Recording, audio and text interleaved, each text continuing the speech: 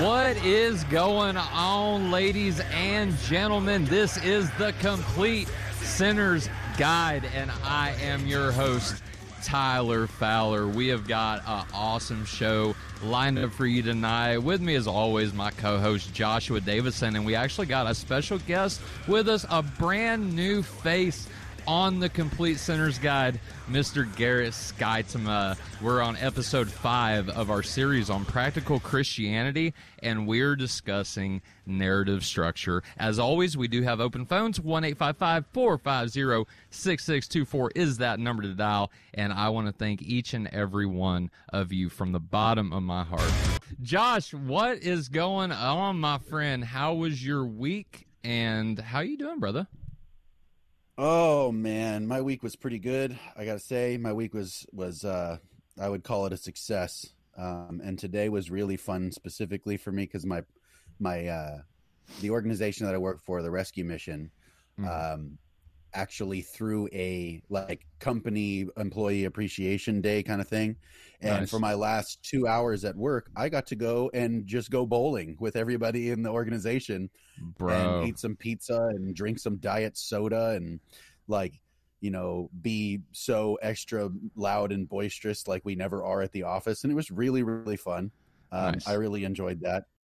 CEO made sure to have prizes for people in their participation. And so there were 2 people that got the highest score. Neither of them were me. And that's fine. But, there was also ones for most memorable moments and lowest score and other things like that. It was very fun. And I got a new t-shirt. So I'm pleased. And they also, the HR department made sure to go out of their way and bought everybody a gift card for the Cinemark movie theaters. And so I get to take my wife on it. And I'm excited about that. So, I'm just feeling grateful, but I'm really excited about tonight's show because this is something that I'm sure you know that I've spent a good deal of time pondering and contemplating so far. And our guest tonight is somebody that I have actually spent at least, 8 months, something like that, talking with you, Gerritt? Maybe a little north of 6 to 8 months, but something we're right around there sounds just right. So coming up on a year then. Yeah. So go into that, Josh, a little bit. How did you and Gerritt get connected? And then after you kind of delve into the story a little bit, I'll let Gerritt introduce himself since he's never been on CSG before. But how did you guys connect? Well, what's the story there?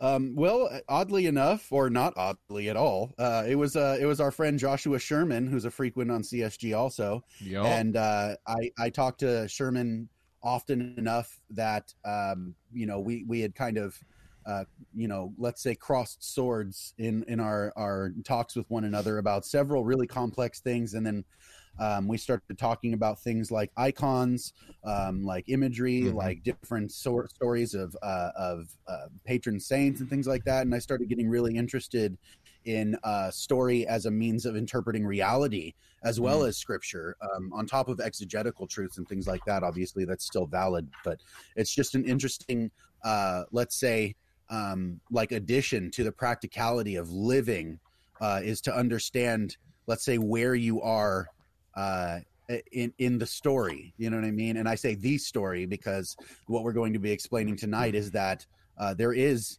a story, and that the misconception that I think a lot of people have when they hear story or they think about my story or your story is that we're all living in disjointed stories, sharing a setting, but not sharing a story. And I'm the main character of my own story. It's like, that's simply not true. And there's a good reason why that's not true. And that's kind of what we're aiming at explaining tonight, is how helpful and powerful good storytelling and the formation of story can actually inform you about your own personal habits and practices, and how it is that you can use that to not only connect with your neighbor and love them better, but also to worship God better. Amen. And I think that's something that, as the body and just even as individuals, we need to spend more time doing that. We need to spend more time worshiping God. And not only that, but fellowshipping with other Christians in participating in that action doing those things. And that's what we're trying to do here. We're trying to encourage all of our listeners of CSG, get out and worship God, enjoy God. This is why he made us, to fellowship and to be with him forever, right? And so enjoy God. But Gerritt, first time on CSG, brother, for those who don't know you, you introduce yourself, give us a little background, because you I think you added me. We've been friends on Facebook for a little bit now. And so did we connect about through the same Sherman. time you and Josh did? We did connect through Sherman. Absolutely. Yeah. We just haven't talked as much as you and Josh have, like off air and stuff. But yeah, go ahead, introduce yourself. Tragedy. It is, especially after last night's conversation. Oh man, I'm looking forward to this. But yeah, go ahead, introduce yourself, Gerritt. Well, I want to say off the bat that I'm very humbled to be asked. Tyler, I have great respect for you and how you've managed conversations that I've listened to. Josh, obviously, that goes without saying. And so, again, I'm very humbled to be here. I don't have an incredible story. I was basically like a militant atheist in college who spent my time trying to get Christians to fold the cards up. And let's say I went through a long humbling road, we can say. And in that place, let's say my life was changed dramatically in about a moment. And I've spent about the last decade or so trying to unpack that and trying to understand it. Obviously, it was a moment where I would say it was kind of like feeling like I saw beauty, like pure beauty. And it was, I wanted to come, right? It looked like the right thing. It looked correct. It looked like the truth. And so it's been the journey I've been on ever since. And recent investigations led me to run into people. I love Davidson that you said you talked to Sherman kind of crossing swords. And I was reading Sherman's comments thinking, I don't want to cross swords with this guy, but I want to talk to him. And that's the high level version, we'll say. And here we are. Right on, brother. Right on. Well, it is an absolute pleasure to have you and to dive into this topic. So, Davis, I'm going to turn this over to you, brother, because like you said, you and Gerritt, you've been investigating this a while now. And so go ahead, give our listeners, again, if you have a question, you're listening to this episode right now, you got a question, 1-855-450-6624 is that number to dial. We do have the experts on about narrative structure tonight. And so give us a call. We'd love to hear from you. But Josh, go ahead, man. What is narrative structure? Why is it important to me? And how does this apply? There's a lot of questions here, but how does this apply to Christianity? Like, what is this that we're talking about whenever we say narrative structure? Well, ultimately, it would be something approximating looking at life as participating in an ongoing story. And what I mean by that is it's almost inevitable that the way we look at the world, the way we experience the world, even the way we experience remembering something or planning for the future, all happens within the framework of a story. If you remember something, good luck remembering it as anything other than imagery and tell your story. You tell yourself a story about whatever it is you're remembering. That's the form that it takes when you remember something. And it's almost impossible to think about the future and make a plan for something future tense without telling yourself a story about what you will do, and then kind of almost play it out in your head. Like you make an imaginary avatar of yourself up there somewhere, and then you let that play out. And the ones that don't work out, you simply don't act it out. Right. And yeah. It's so immersive being in a story, right, that we almost don't notice that that's how we're behaving, that's how we're thinking, that's how we're perceiving, that's how we react to things. It's kind of the way of thinking about, really it's about participating in that story. The easiest way to conceive of it is probably to think about God as the grand author of the story and its setting, and he gives us the privilege of being co-authors in time, something like that. And so that's where our participation comes in. And the first thing that we kind of want to do is give a framework for what the story and its significance would be. The first thing that we were going to talk about is the idea of being in one place and going to another, right? And Gerritt can expound on this a little bit when, in his own way. But I think the easiest way to kind of think about it is, let's say every story is made of a simple kind of framework. I'm at place A, I'd like to get to place B, and something happens in between that either stops me wholesale, interrupts and creates an obstacle that I have to overcome, or helps me along the way that makes the journey easier. But it's the journey that makes up the story, something like that. And thinking about what it would mean for God to be the author for this is that ultimately he's in the place of jurisdiction to decide what the end goal should be. The place where you're going has in it something like a grand purpose. And ultimately this is like the opposite of nihilism. It's expecting that the world itself is actually really purposeful and very meaningful, and everything you do matters. And so it bears with it a great deal of responsibility, and it can be kind of difficult to think about all at once.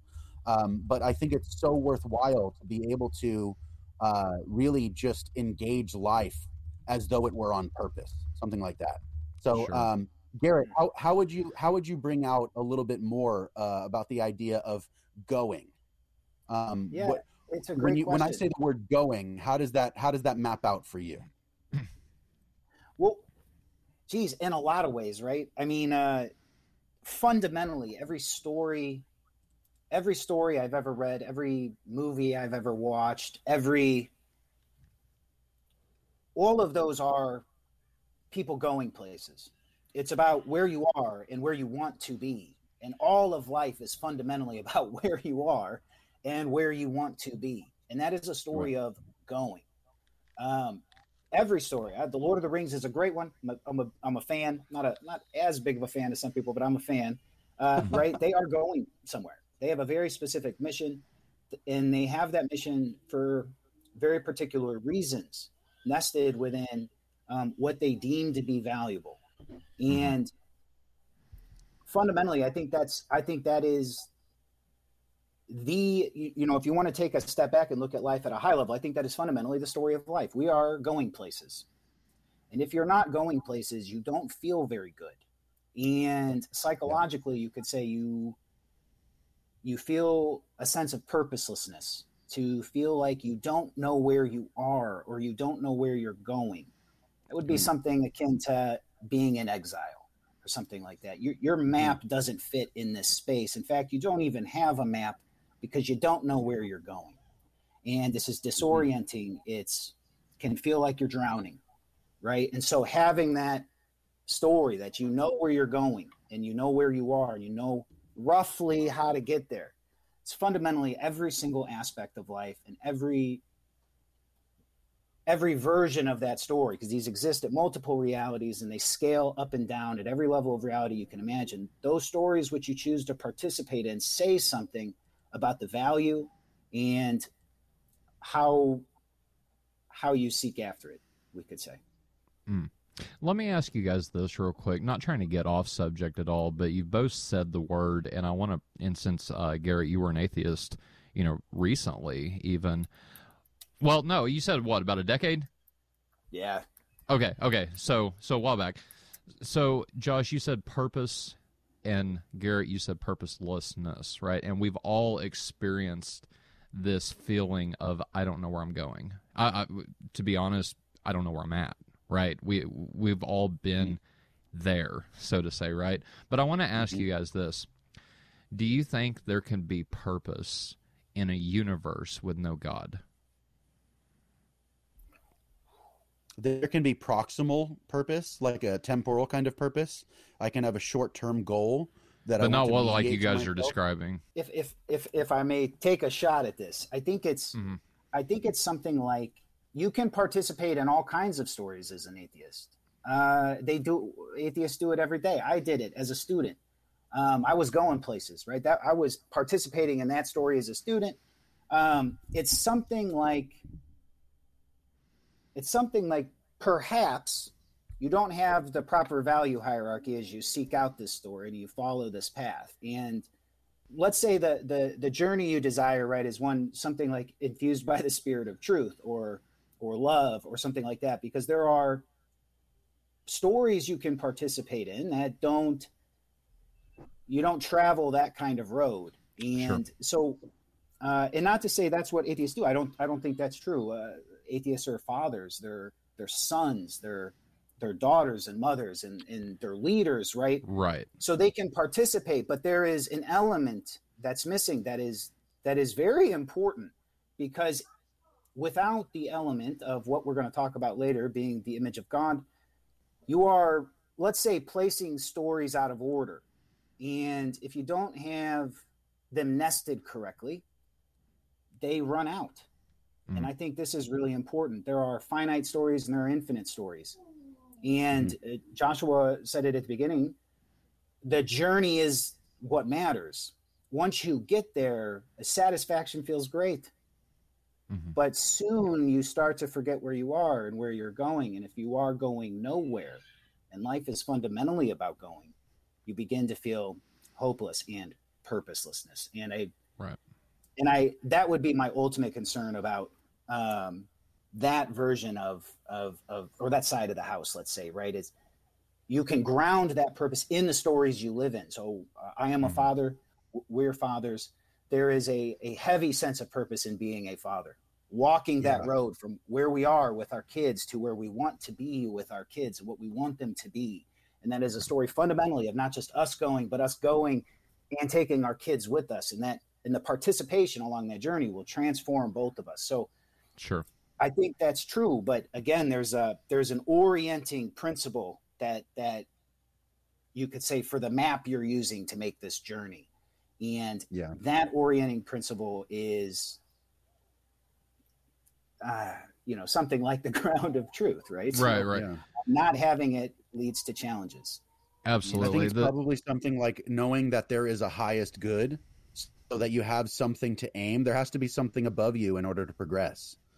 You can't be the height of all creation. You can't, obviously I'm not self-sufficient. I didn't birth myself, and one day I'm going to die and the world's going to keep spinning. So I'm not the main character of the story, right? If that's the case, then there has to be something beyond myself that can inform me of where it is that we're supposed to be going. Ultimately, that is the purpose of the story, is to find out where the goal is so that you can have the highest possible aim, so that you can have a proper let's say, if you want to think about it as a ladder, like the thing that's at the top of the ladder is the place where you ultimately want to be. And if the thing that's at the top of the ladder is, let's say, money, then that's going to inform everything that you see around you as to what you think is important or valuable. And those things are going to stand out to you in a way that other things cannot, because you've placed that at the top of your values.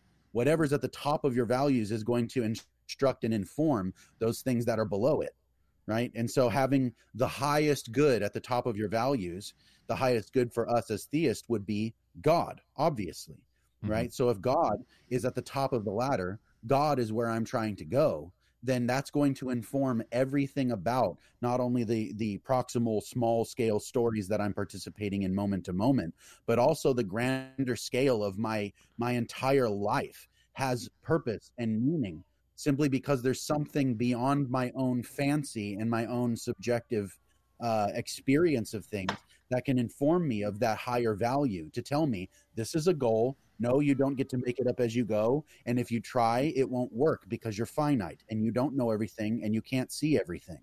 And so there has to be something beyond us that informs us of that end goal. And that end goal, being God, ends up being something where every step we take toward him ends up something that can have a power beyond just saying, oh, I've taken a step forward. It's that you've left the place you were, you've come to a new place, and in the new place you find a new version of yourself, and it's in Christian terms that would be something like sanctification or transformation. And we're in the story that we're playing out, even moment to moment, we're trying to transform things. especially ourselves, because if you recognize that, like me, by myself, I'm insufficient. And so I need other people, but I also need the best version of myself. But I don't think I'm ever going to get there by myself. If I'm going to aim high, it has to be a community endeavor. It's going to be something that we do together. And so coming together with the two things that we have so far is the framework of a story. I'm here. I want to be there. Right. The question is, why would you want to be there? That's informed by something that you place at the top of your values. And for the atheist, the thing that they place at the top of their values is completely arbitrary. And for the Christian, it's the opposite. It's anything but arbitrary. It's so centrally focused that it's easy to define almost, And so seeing that that's the thing that's at the top, that's the thing that's going to guide those parts of the story that jump out at me and shine forth and make themselves relevant to my goal. It brings the statement that Jesus made, "You've seen me, you've seen the Father." It makes that statement a lot more powerful, a lot more practical even. It's sobering, right? Because here's the thing.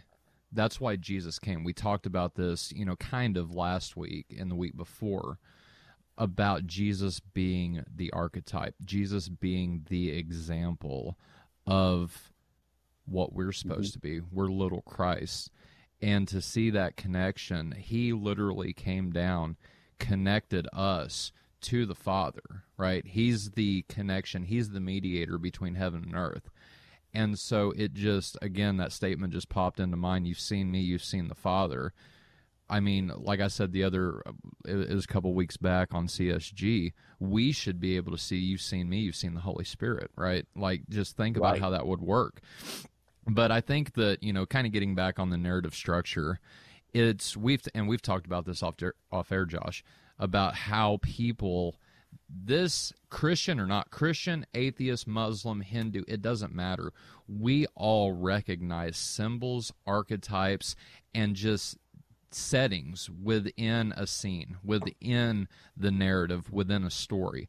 This is one way in which we all worldwide as a people, as the human race, could connect, could come together, is through story, through narrative, right? Josh, do you want to hit on that a little bit more and kind of expound on where I'm going? We've had this conversation a lot, bro, and I think it would benefit our listeners to hear just exactly how we can connect through story. I think that the connection is almost exactly what I was laying out before, that if I'm going to aim at something higher than myself and I want to actually go anywhere in achieving it, I need to be able to have higher values than myself. And in order to achieve those things, since I'm not the best version of myself, I'm always going to need help. And so in general, even by default, to aim at a high order good is going to be a community endeavor. It always will be. And so aiming together, pointing our attention together at something common gives us a unity, right? And under that unity, we can perform multiple functions toward the same goal and achieve more than we ever could have by ourselves. It gives us something to work to. This is funny because you actually sparked in me the memory of a quote that I heard from Maddie Montgomery, the vocalist from For Today, who's actually a preacher. He said, "If you want to go fast, you can go alone.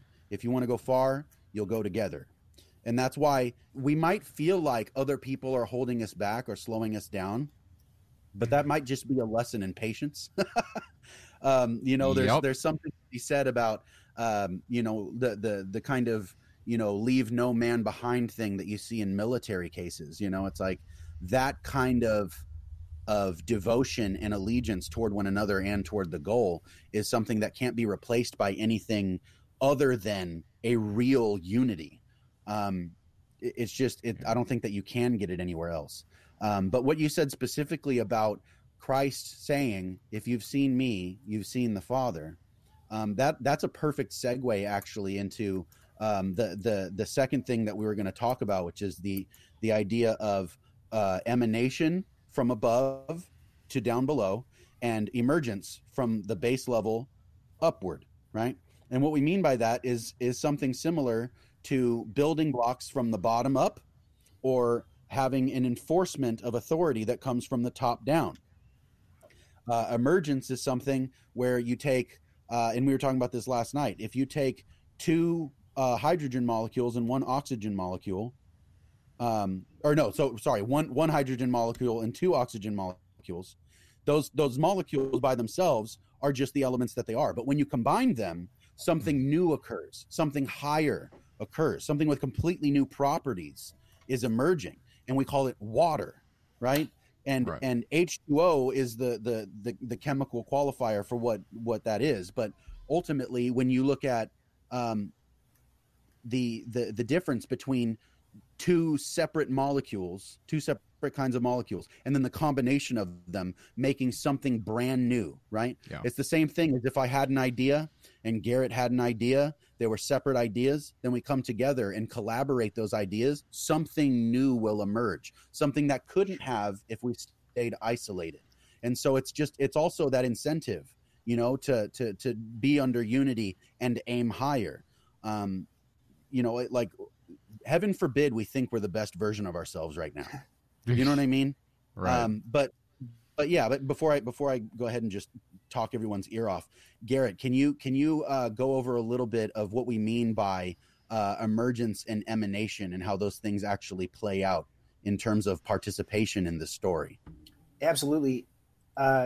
So I want to say a couple things. One, the key word in all of this is participation. So if we can leave one word for every single person to take away from this, I want them thinking about participation. Before I talk about emergence and emanation, I want to talk really quickly, Tyler, about the question you asked Josh. I think it's very important to state that if you are unaware of the reality that you live in narrative structures, you are going to get hijacked by people with agenda who know and understand the power of narrative and use it in our lives. We see this we see a lot of this today, every day. You see it on narratives are coming at you through the TV. They're coming at you through your phone. They're coming at you through billboards. They're on the radio waves.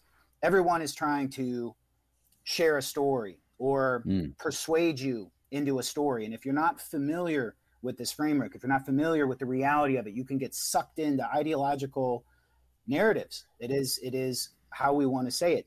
And I realize maybe there's some idiots in the world say, hey, look, you have an ideological narrative and you're trying to get people into it as well.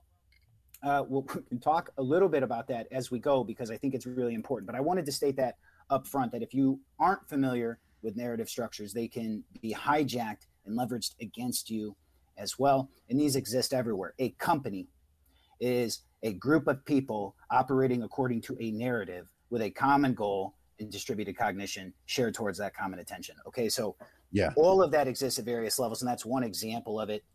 A development plan in the professional world. I work in the business world. A development plan is literally mapping out where they are and where they're going and how you're going to get them there. And the power of that, from the applicability and the power of doing that for someone is tremendous.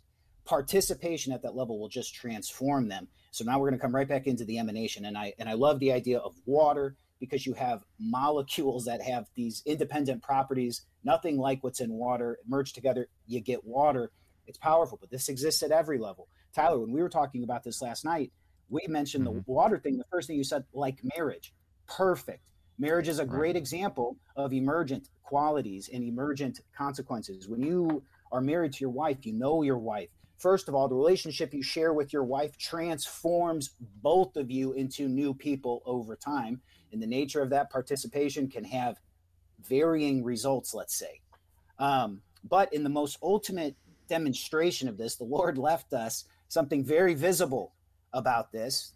Let's say water molecules. People didn't know about those for a while, right? But when two people come together and a baby emerges, a brand new human being, it is hard to argue against the topic. So it exists at all of these levels, and the extent to which we participate is the extent to which we can see this transformation. We're going to come back to this with the image of God later, but I think that's the core bulk of, if we can talk about emergence, it's about participation. On the other side of this, we have emanation. And so there's a lot of different ways to think about this.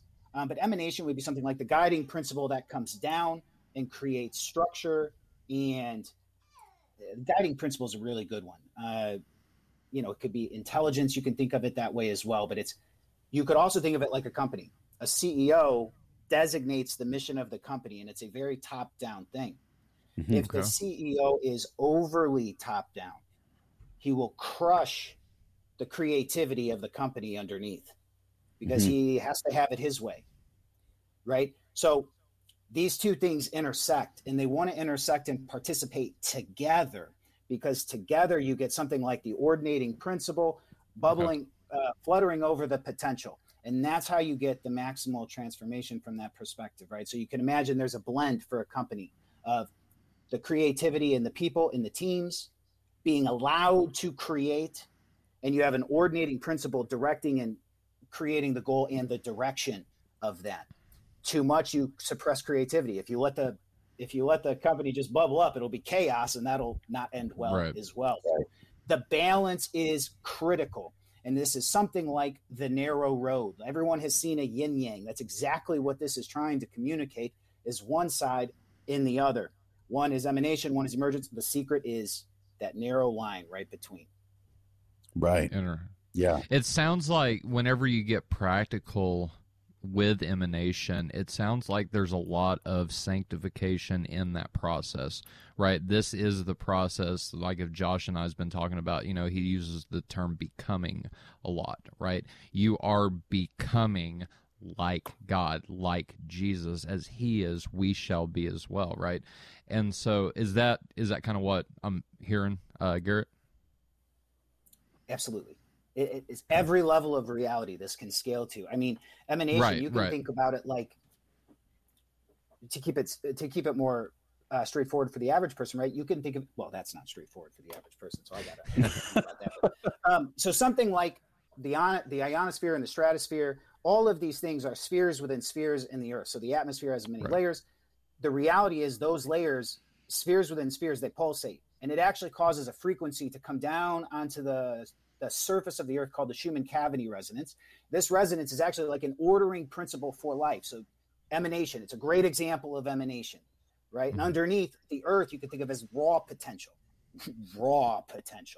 And you have the ordinating principle fluttering over the earth. Think about Genesis 1. It's a great example of the Holy Spirit fluttering over the void. So you have the ordinating principle fluttering over the potential, you get creation. And also you can think about it almost like to kind of almost continue with the same idea, is thinking about the way that the sun provides more than just light and heat. It also presents to us photons, which we don't get to use and receive, but plants can. And plants will use the thing that comes from above it and the thing that is below it, both to be like the meeting place of the soil and the sky. Like, that's how plants grow. They're planted in the soil. They receive nutrients from below that support them and lift them up and elevate. And they point their face toward the sky where the sun is. And the sun gives them the thing that they use in order to appropriate all the stuff that they're receiving from below. It gives them the photons is what it's photosynthesis, right? But it's the ability to use the light from the sun in order to process those things that it's receiving from within, right? And it's almost like we receive from God something like the law, right? And from within ourselves, we have passions and desires that would love to be the guiding principle in our lives. Yeah. But we put those things in check and we appropriate them by the thing that we received from above, not the thing that we received from below, right? We can appropriate those things that are below by receiving from above. And it's almost the same way as he was talking about a company, right? Where in your example, Tyler, of marriage, right? Where you have, let's say the scripture talks about the man being the head of the wife and Christ being the head of the man, right? And so from the top down, Christ is above, then the man, and then it trickles down to the woman, right? But if we try to think about it as something that only comes from the top down, what we'll have is a tyrannical enforcement that tries to make sure that it has only obedience, right?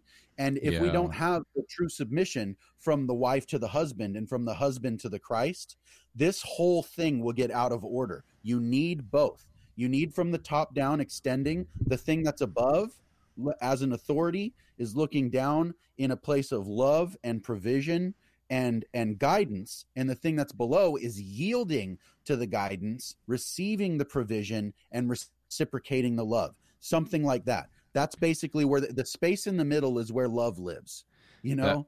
And that's kind of one of those things where when we're participating properly, both with our neighbors and with God, what we're doing is fulfilling the law of grace, like Paul said, by loving. That's what we're doing.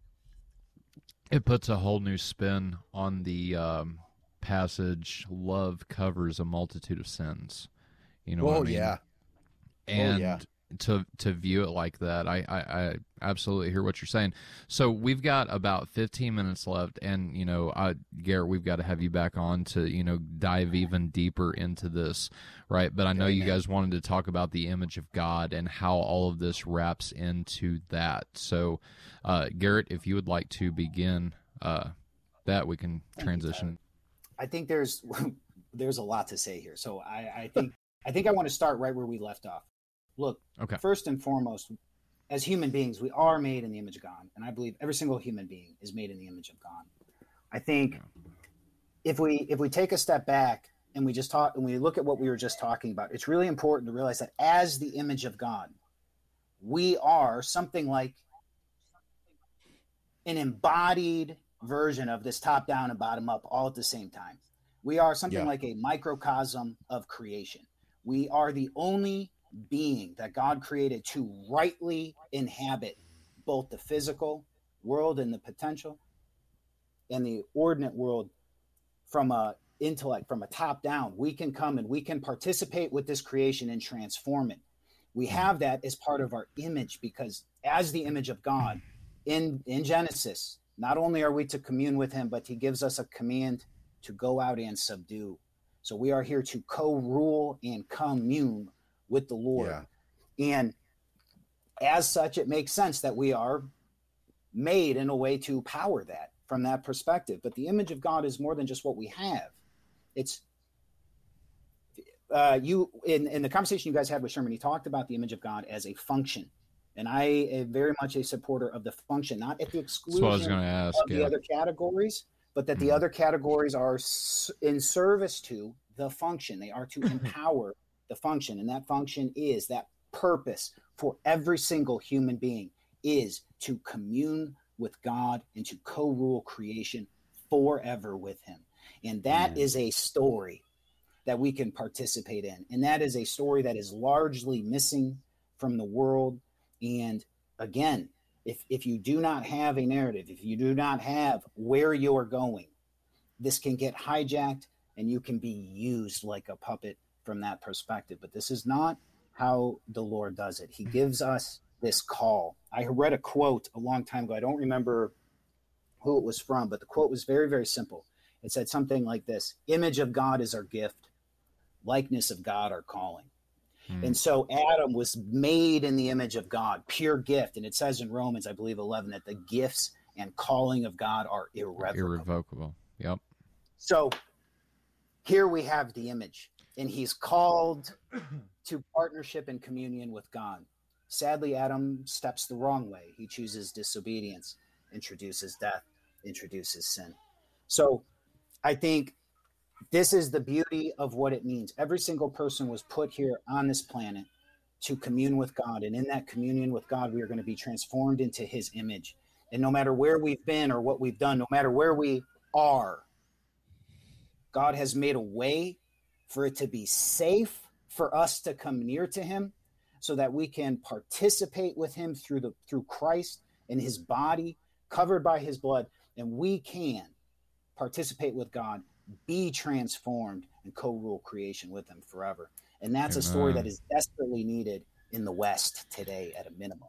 Absolutely, because you see, thinking about all of this like this, it puts a whole new emphasis on sin. It puts a whole new emphasis on love. It actually makes you want to Like, it motivates you to go out and actually obey. It's such a dirty word in today's society. Obedience. Oh man, it's slipping from me. Not antinomian. Legalistic. You're legalistic if you think you should obey Christ. Read 1 John, right? If we're not obeying Christ, we have no testimony in ourselves that we're Christians. If we're living in sin, you cannot call yourself a Christian according to 1 John. And so it puts a whole new emphasis on obedience, on love, and on sin, on disobedience at the same time, because it is great. This is a powerful thing. Just look out into the world. Look at worldly people, right? You see them, they are encapsulated by sin. I mean, what Jesus said it the best. What fills the heart, it comes out of the mouth. You speak what your heart is full of. And just listen to your people at work. Listen to family members, how they talk, how they act, how they speak, right? This is what fills their heart.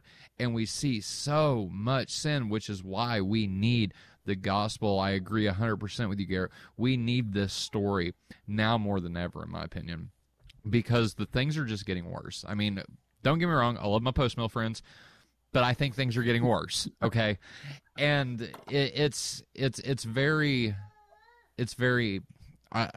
saddens me, to be honest, because we are living in a time where people from all over the United States, right here, can get together and actually collab, Josh, like you were saying, how it's so important to participate, to bring strengths that I don't have, that you guys do, to bring them together and formulate something new, to become something that never would have been if that connection never would have happened, right? That new thing couldn't have existed without that connection prior. And so I hear what you guys are saying, and I absolutely agree 100%. I think that this is something that needs to be talked about more, I think, which is why, Gerritt, we need to have you back on for part 2. But maybe Sherman too. Yes, absolutely. We definitely need Sherman. So, Josh, is there anything else you want to kind of add? We've got about 10 minutes left. We're winding down.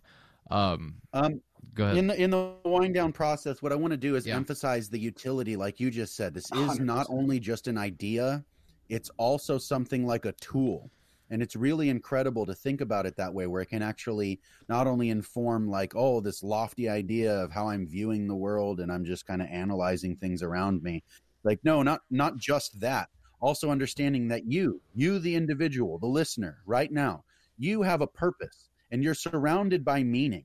And even if you don't detect it immediately, you have a purpose and you're surrounded by meaning. And you're unique from among all creation in that you can not only detect the meaning, but you can participate in the purpose willfully. It's really a privilege, but it's also a great responsibility that's on top of that. And the danger of it is, like Gerritt said, and like you just said, we're encapsulated in sin, right? You could think of it this way. The image of God ultimately is our position and our privilege. It's our calling to reflect God properly and be his ambassadors. That would be the right story to live in. And yet, there are moments where we're not embodying that story properly. And what it looks like when you deviate from the proper story, let's call the proper story the will of God, his intention for you on the earth. When you deviate from that, by definition, it's called sin. So sin is almost equivalent to living in a false story. And it's like you're embodying lawlessness, where it's like only emergence. There's no emanation. There's nothing above. There's only me. And it's, and I can say just from my own experience that it's in those moments that I've forgotten the past, and even more so, I forget the future. Those are the moments where I sin. I'm more likely to fall in sin when I've forgotten the future. And so being able to apply what we're talking about now is something that I think will be invaluable to everyone, in that it actually is something that can scale down or scale up. And it doesn't matter where you're looking in terms of how to apply it. You can apply it to you, the individual. You can apply it to a person-to-person relationship like marriage, brotherhood, friendship, enmity, any kind of thing, right? And then you can go beyond that. You can look at a family unit. or a small organization or our little comradeship that we have here in this conversation. You can go beyond that to like a small community or a neighborhood. It behaves the same way. You can look at something like a city or a state. There's a guiding principle of those things also. And if we don't behave by it, we'll be living in a chaotic state. And you can look at things like countries in the way that they can, let's say Russia and Ukraine are neighboring countries, and they're living in a conflict right now.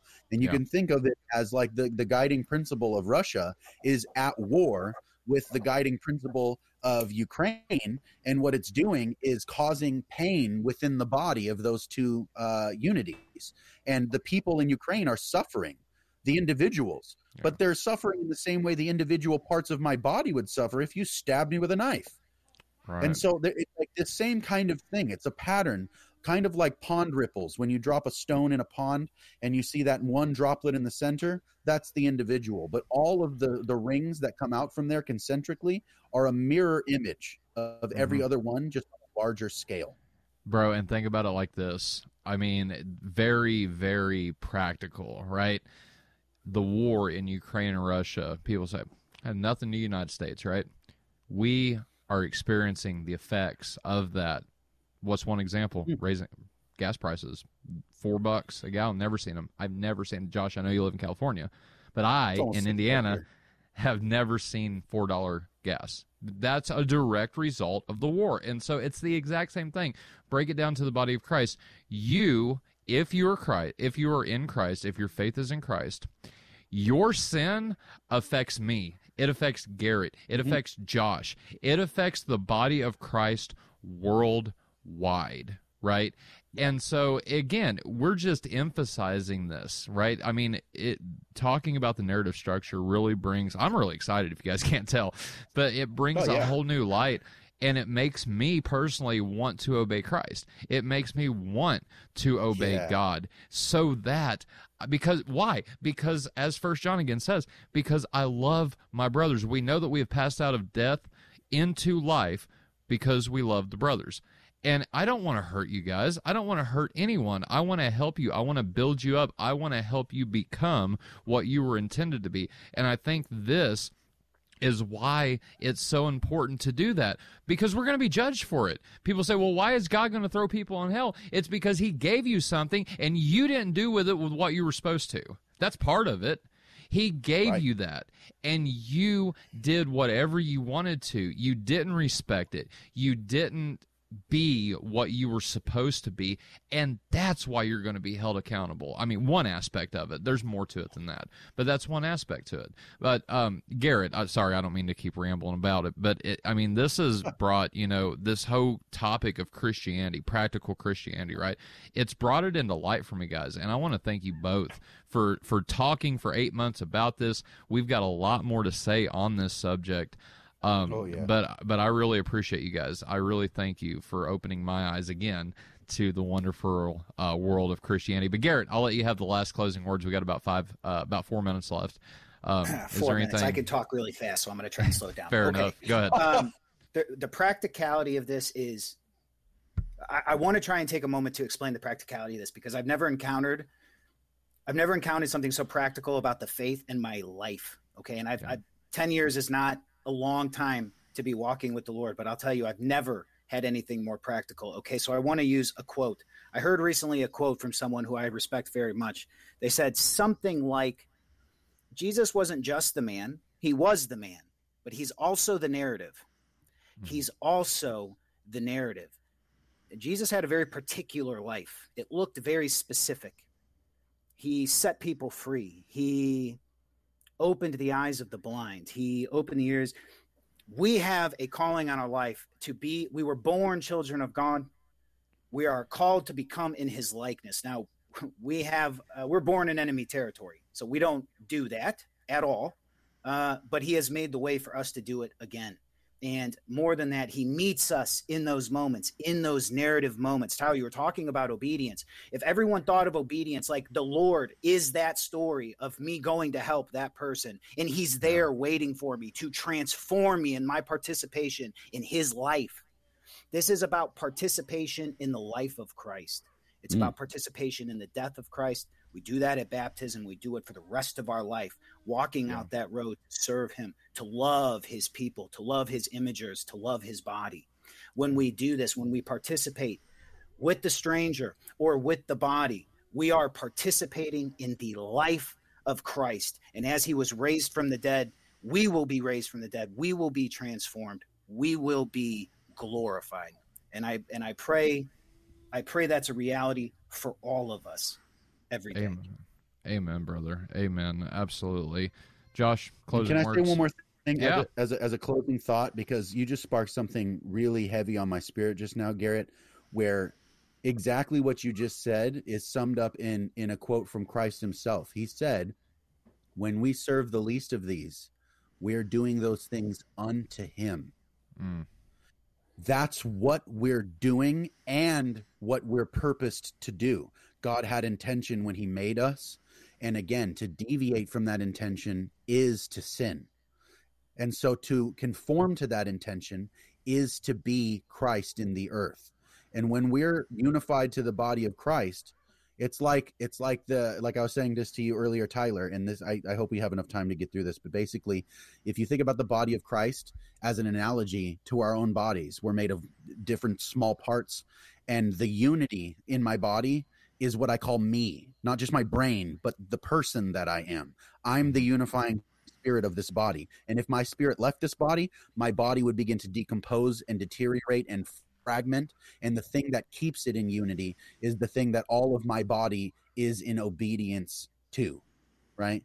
That's ultimately the same thing we should be doing in the church. We're all disparate pieces and parts, individuals, whatever, but in our unity, we can perform a function that is beyond ourselves, that brings us up into something heavenly. That's what we're trying to participate with, is the divine life of Christ in the earth now. As Sherman would say, it's like incarnation part 2. Right. Yes, his body is on the earth, and we can participate with him. Amen. Amen. Gerritt Schuitema, Joshua Davidson, thank you all for joining us tonight. It has been amazing. I loved it, and we will be back next week with J.D. Martin on the topic of sin. You've been listening to The Complete Sinner's Guide. I've been your host, Tyler Fowler. Good night, y'all. Have a good one, and stay like Christ. We'll see you next time.